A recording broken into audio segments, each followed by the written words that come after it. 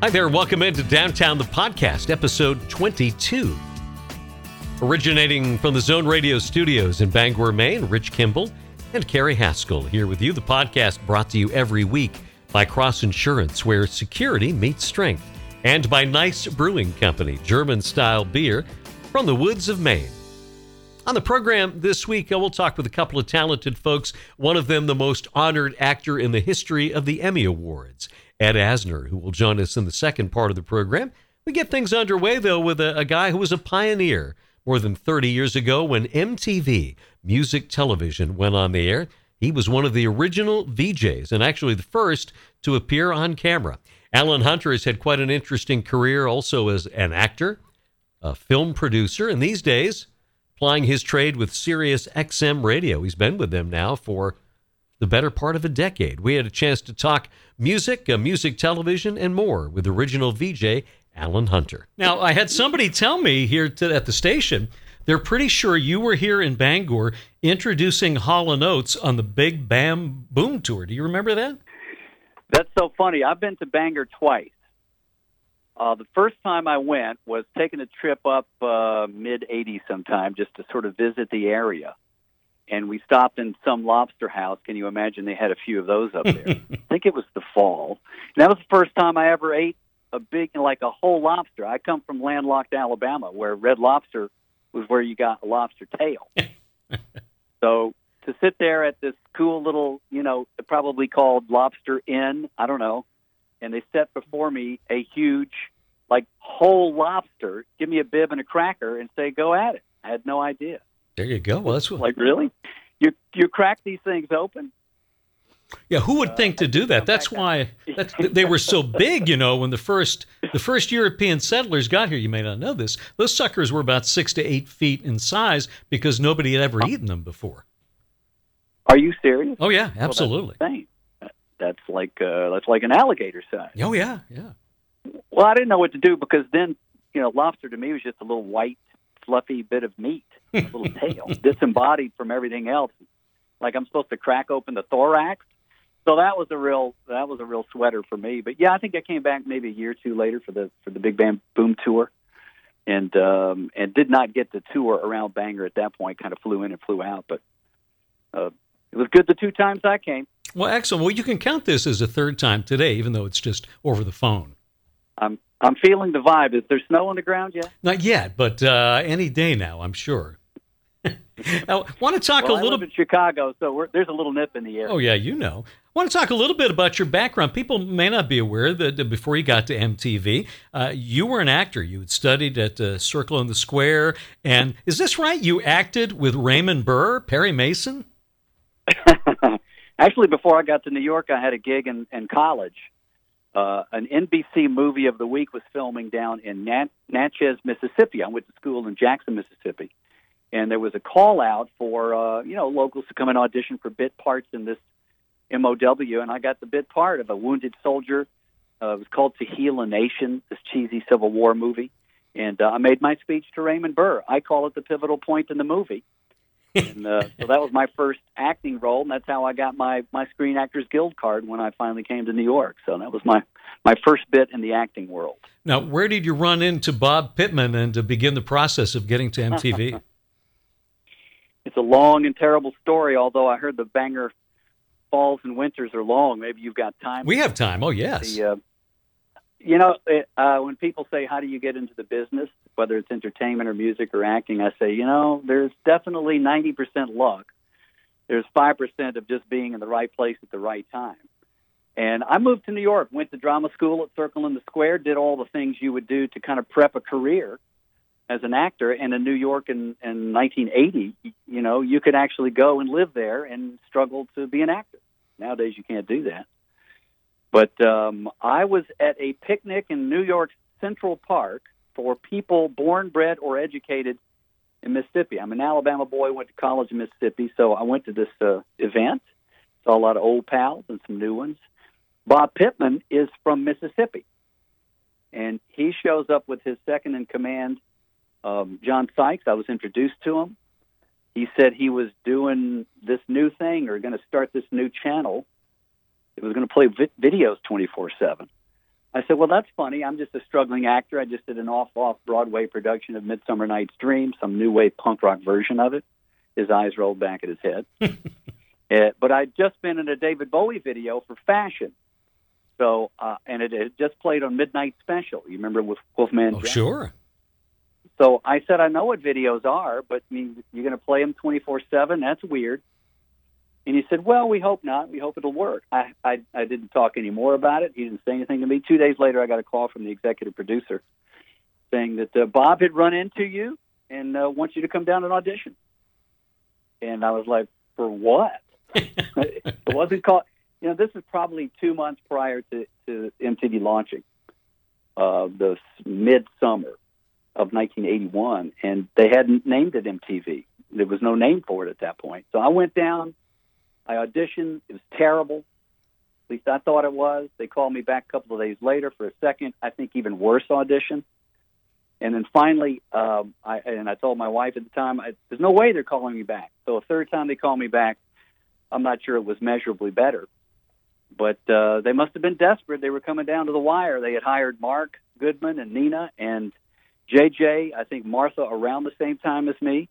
And they said, look, we just got to go with somebody. We need 5, and that boy next door, we'll fire him a few months into the gig, but let's just get this thing going. So that's my humble appraisal of how I went down. How far into it did you all start to get the idea that this thing was going to catch on the way it did? You know, from the very beginning, I mean, my fun story is that I kept my bartending job for a month or two into the gig. I would literally go to the studio by day, do my job at MTV, and then I would bartend at night because I didn't know, how long it was going to last. All of us had no clue because it wasn't playing in Manhattan where we all lived and did the show. And so, 3 months into it, we're all still wondering, what is this thing? We weren't really able to watch it live in our apartments in New York. People in New Jersey were able to see it. But once we started going out on promotional appearances, 6 months into the gig, they would fly us to, Toledo, Ohio, to a record store appearance. And 1,000 kids would show up. Because, Middle America was getting MTV on their cable systems when the big markets were not that first year. And they were going crazy for MTV. We would come back with those stories. We'd get into the studio, and I'd go up to Martha and go, you won't believe how many people showed up at this appearance. And I was like, oh, my God, this thing might work. So 6-7 months into it, we began to get a feel that people all over America who weren't getting the music, they were hearing music on MTV they had never heard before, and they were calling up the cable stations, I want my MTV, and they were calling up the local record stores asking if they had the Stray Cats or Duran Duran. And we saw it start to take off within that 6-month period. I still didn't feel secure in my job, though. I wanted to go back to my bartending. But I was making pennies.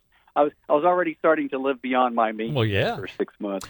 We're talking with Alan Hunter here on Downtown. So you and I were about the same vintage. I was doing radio, but also going to college at the time, and it immediately changed the way people consumed music and the type of music. New artists appeared out of nowhere because they were able to come up with some great videos, and you had a chance to interview so many incredibly talented people, from Madonna to Ozzy, Lou Reed, Robin Williams. Yeah. From all of those, who stood out as either the most interesting or maybe even the most bizarre? Well, there was tons of all of those. The most bizarre would be Ozzy Osbourne, who came into the studio, and I was a huge Black Sabbath fan. And he came in stuttering and seemed incoherent. Sharon, his wife manager at the time, was, saying Ozzy's a little bit under the weather. He's got a cold, she said. He's taking medicine. Yeah. Sharon! Yeah, we know the story. But I had prepped for this interview like you do, and I was totally jazzed. And my first question, I got an answer back that no one understood. He just kind of stuttered along, and my producer came over and whispered in my ear, just do the best you can, So I hung in there for that. Look, there were so many memorable interviews, maybe even beyond the music world. I got to interview Robin Williams. He was my hero. And when his movie Moscow on the Hudson came out, he came on to the set at MTV, because MTV started to become kind of the epicenter of all things entertainment, right? Not just music, Tom Cruise would come on and promote Risky Business. Ghostbusters and Dan Aykroyd and I got to know each other during that period. I got to meet Andy Warhol and interview him. So aside from great interviews with, at Live Aid, with a sort of pissed off Robert Plant and a very drunk Jimmy Page, along with a bewildered Phil Collins after that debacle of a performance, I got to interview them. So it was kind of fun to be right in kind of the epicenter of what was going on at the time. MTV was the place everybody wanted to come. Well, including wrestlers. You guys got tied in closely, and you perhaps more than anybody with the WWF. Sure. Well, that was a very bizarre thing. Certainly Cindy came along with her fun style and hooked up via her manager, David, with the wrestling world. Captain Lou Albano was in her first video. So right. It was some natural dovetail between her and the wrestling world, and MTV jumped on board that. I mean, it was the perfect, venue to have that whole rock and wrestling thing. And they threw yours truly into the mix because I like doing that man in the street crazy stuff. Then we're going to put Martha Quinn in the middle of that kind of craziness. So yours truly went down there with Gene Okerlund. Oh my gosh, yes. Wrestling. Yeah, that was a weird time. Those people are nuts. Those wrestlers for sure.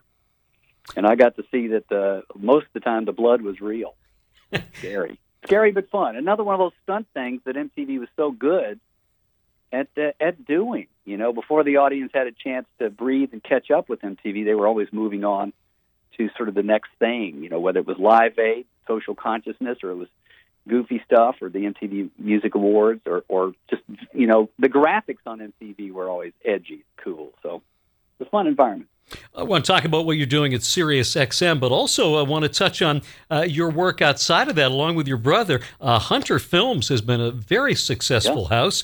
You've had an Oscar-nominated film, and you've really had a chance to produce some terrific movies through that. Well, thank you. I would probably tittle with your phrase successful. I wouldn't say I made tons of money in the film business, but when I moved away a few years back, kind of away from the Hollywood scene, I was struggling to do my gigs after my MTV years were that period that every talent experiences, which is the ups and downs of the business. So to take a little more control of my life, I opened up a film company with a brother. We did a bunch of really good work. I'm proud of our independent work. The Oscar nom was cool. We didn't make a whole lot of money in that business because it's called independent film. That's like running a nonprofit. You're not meant to make money. But that was that second phase of my life where I, was taking control of my own thing. I was being a producer and tons of fun. My third phase now is living in Chicago with my wife, who has gotten her PhD, and I'm following a good woman to the Windy City, and still looking to then get back into television projects and to film projects. Now that she's a doctor, I can breathe again. There you go. Yeah, and doing different phases of our careers. Exactly, and doing the gig on Sirius XM 80s on 8. Love listening to it, hearing almost all of you there now, and boy, it's great to hear it, and the memories and the stories are so great as well. What prompted you to want to do that? Obviously the money, sure, but to revisit that time in your life. Well, again, it's kind of funny when things come at you. It's sort of like that old line about love when you least expect it. It comes tapping on your shoulder. That's the same with a lot of circumstances in my life. When I've been aiming at something else comes along. I wanted to be an actor, and I get tapped to be a host of a music television show. Who would have thunk? But I rode that wave. I got a call a little over 10 years ago, early in Sirius XM. At that time, it was Sirius. It was Sirius and XM, two different companies. I got a call from a guy in he called my office and left a bunch of messages during a week. Hey, this is Kid Kelly from Sirius Radio. And I get calls from radio people a lot to do their shows. Some guy up in Bangor, Maine called me and asked me to be on his radio show. Crazy. WKIT or something. Can you believe that? His name was Rich. Oh, weird. That guy's awful. But so I kept thinking, he was saying he was Sirius in radio or something. I didn't even know it was the satellite company. And finally, once I had spoken to him, oh, you mean satellite radio? Yeah, I get it. But I didn't have it, so I didn't know. Look, they asked me to be a part of it. They asked me if I could give them Mark, Nina, and Martha's numbers so they could call them.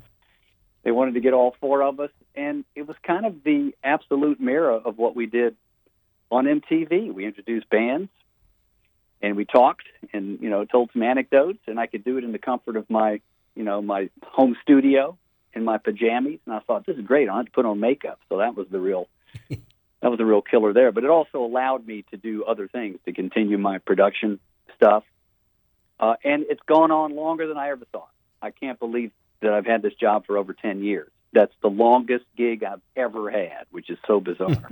What's changed in the music business? But it's allowed. What's changed from your perspective in the music business? I mean, you guys were breaking new artists on MTV in the day, but these days, all these new outlets, internet opportunities, the record company's importance, maybe not what it used to be. Is all of this good for music consumers? Well, I think we're going through a transition, and that the digital streaming world has certainly has depressed artist wages over the past few years, but obviously was an inevitable thing that artists wouldn't be slaves to a mega corporation to distribute their music. The pain of having to do it yourself, to not be a part of as big a kiosk as a major record company, and having your own website back in the day, of course, when we had MySpace, MyPage or whatever, MySpace. No, was it MyPage? MySpace. MySpace, yeah. That was a transition, and I think it's getting better. They just had some recent legislation that went through that the artists are very happy about, in terms of the residuals. I'm very hopeful for it. I think there's a lot more stuff out there, just like in entertainment in general. 1 billion TV channels with 1 billion shows. To me, there's still the same number of good quality shows. There's just a lot more stuff to weed through. Same in the music business. I think you got the same number of, the same amount of cream, just a lot more stuff. Ain't that the truth? How the audience weeds through it. They listen to your station, and you curate the kind of music that you guys want to curate. And I like your eclectic palette, by the way. Thank you. How do my young kids find new music? They listen to it on Sirius. They find it on the internet or a local radio station. There's just a lot more outlets, but I think bands are having to rely obviously more on playing live. Not about selling CD units anymore, is it? Unless you're Beyonce and Lady Gaga, and you're literally moving digital, normally copies of music, then it's about playing live. That's a benefit to the audience, I think. To the bands, they got to work a little harder, but I think it's more satisfying. Alan Hunter. I don't know if we're at the end of the transition or at the beginning of it, but I think times are good. We'll find out. Alan Hunter, you hear him on Sirius XM Radio. Get the book as well, VJ, The Unplugged Adventures of MTV's First Wave. Follow Alan on Twitter. You're a great follow at Alan Hunter MTV. Oh, thank you so much, man, and I love what you're doing up there. I'd listened to the show here before I came on. Good. Sounds good. Well, thanks. Hey, I appreciate you coming on with us. Continued success and good health to you, and hopefully we'll catch up with you again down the road. Yes, sir. I'm going to go get me a lobster now. All right, that sounds good. We'll send one your way. Thanks, Alan. Later, man. Hey, that's Alan Hunter of MTV, and of course these days, Sirius XM Radio here on Downtown the Podcast. When we come back, we'll talk with legendary actor Ed Asner. Up first, a word from our friends at Cross Insurance. Since its founding in 1954, Cross Insurance has grown from a small family-owned agency that started in Bangor, Maine, into one of the largest super-regional insurance agencies in New England. With a network of offices throughout New England, Cross Insurance works with top carriers to provide maximum value to you, your family, and your business. We are proud to be the official insurance broker of the New England Patriots and would welcome the chance to provide security for your team. For more information, visit crossinsurance.com. Cross Insurance, where security meets strength. Just over 5 years ago, two friends got together to create balanced beers that pay respect to the rich tradition of German brewing, layered with the nuance and eccentricity of modern brewing methods. And Nice Brewing Company was born, GNEISS. Nice Brewing, based in Limerick in the foothills of the White Mountains. That's where Dustin and Tim combine a love of beer, science, and their German heritage to create truly unique brews. Whether it's the Nice Weiss, the Sonnenschein, IPAs, stouts, porters, or any of their seasonal offerings, You'll love what they've got brewing at Nice. Ask for beers from Nice at your favorite restaurant or bar, and look for Nice in cans all around the state of Maine. Work hard, play hard, be nice.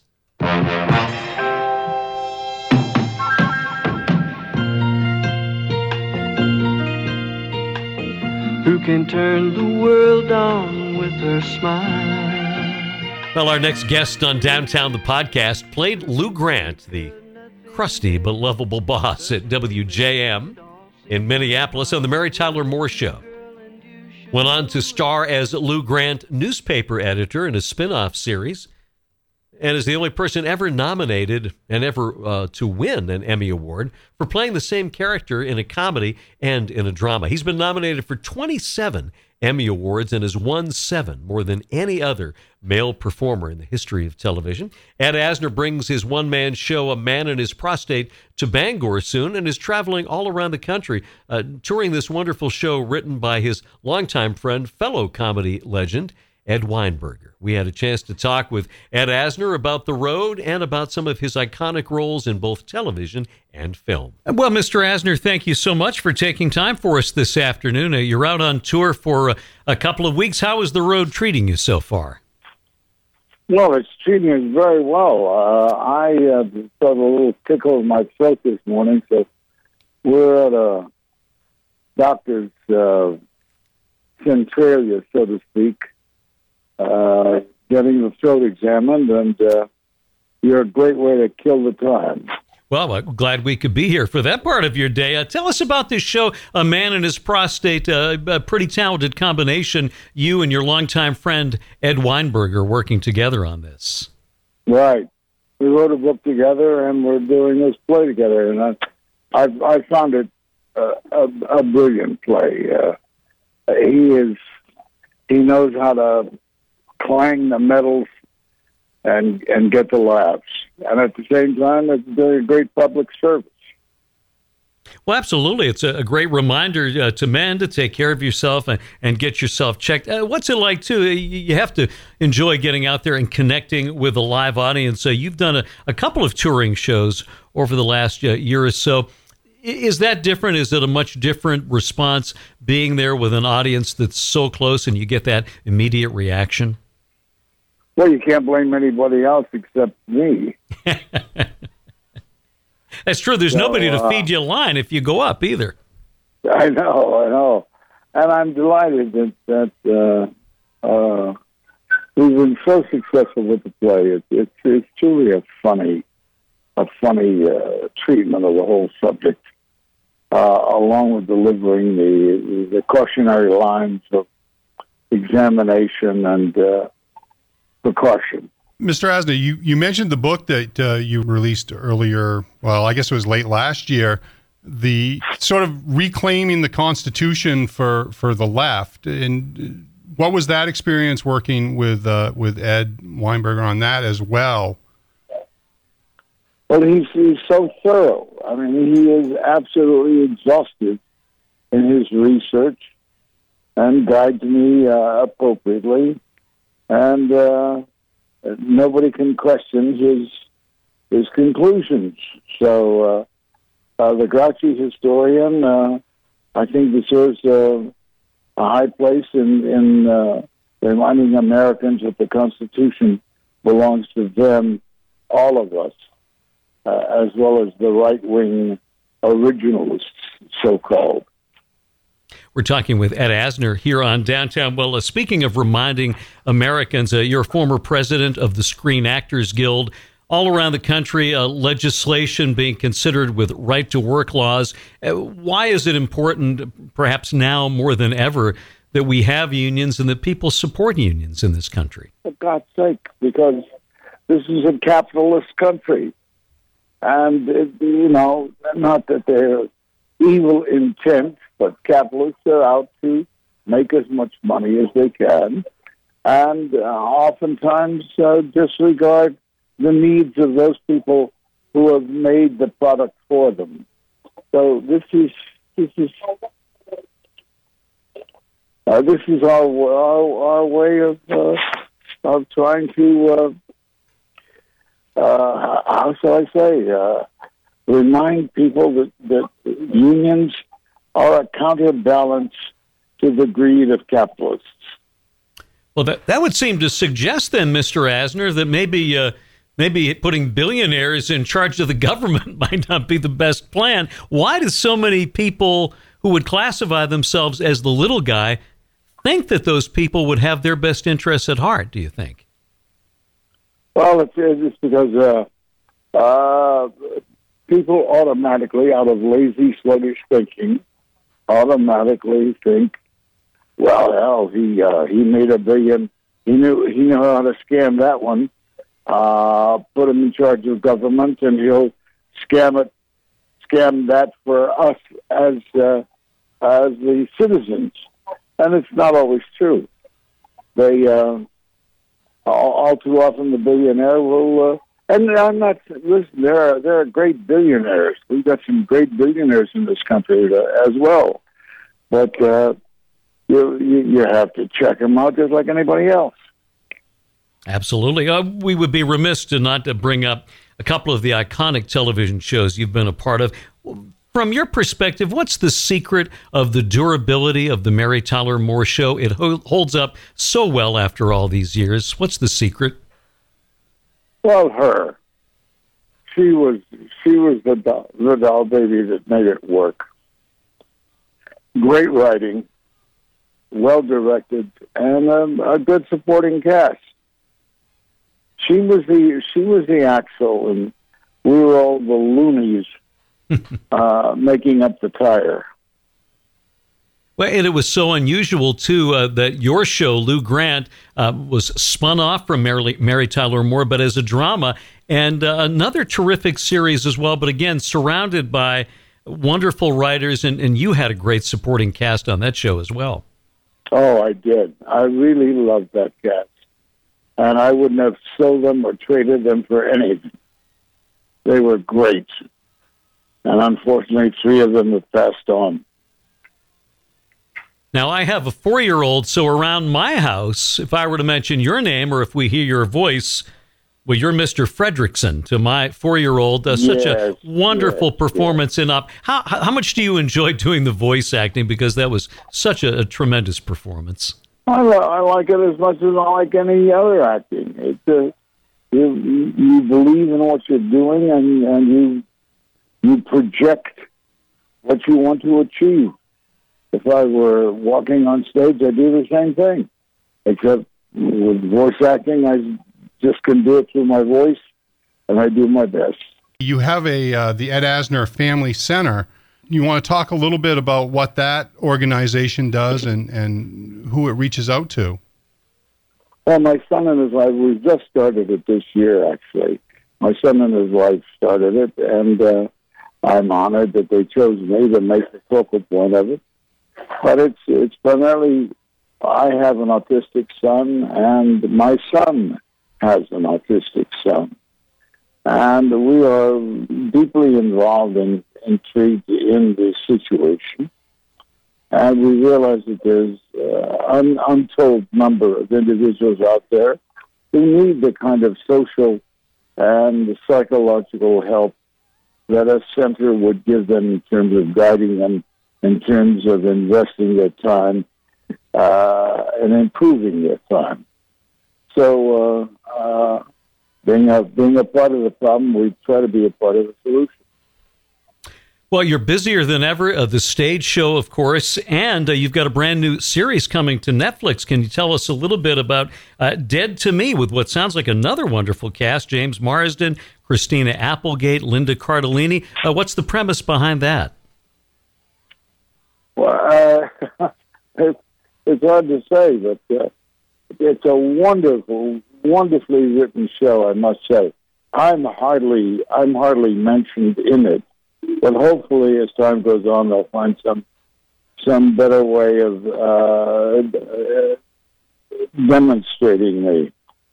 But it's about these 2 women who I won't say why or how, they are inextricably entwined, and they endure life together in varying ways and make a wonderful match I play a denizen of a nursing home, and on the make, as is my usual nature, and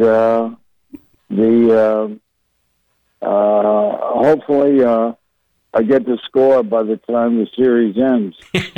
But it's got a husband in there, well, actually a boyfriend who is severing his relationship with one of the women, and 2 kids, and a mother-in-law.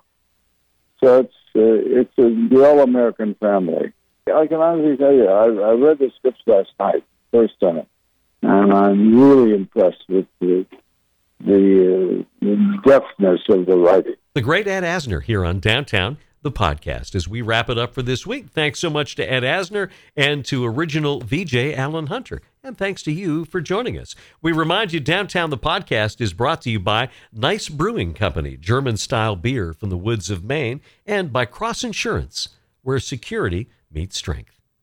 Carrie Haskell will never have another endorsement of the show as good as Ed Asner is. It's a good way to kill some time. That's a good one. I'm fine with that on the tombstone. I'm fine with that on our business cards. We run with it. I like that a lot. Alan Hunter I don't think he believed me, because he tweeted back about it when I told him that lobsters, when the first European settlers came here, were 6 to 8 feet long. Yes. Because no one had ever harvested them before. It took some very hungry Europeans going, the size of that thing. We got to try it. It's big enough. It'll feed several of us. Let's do it.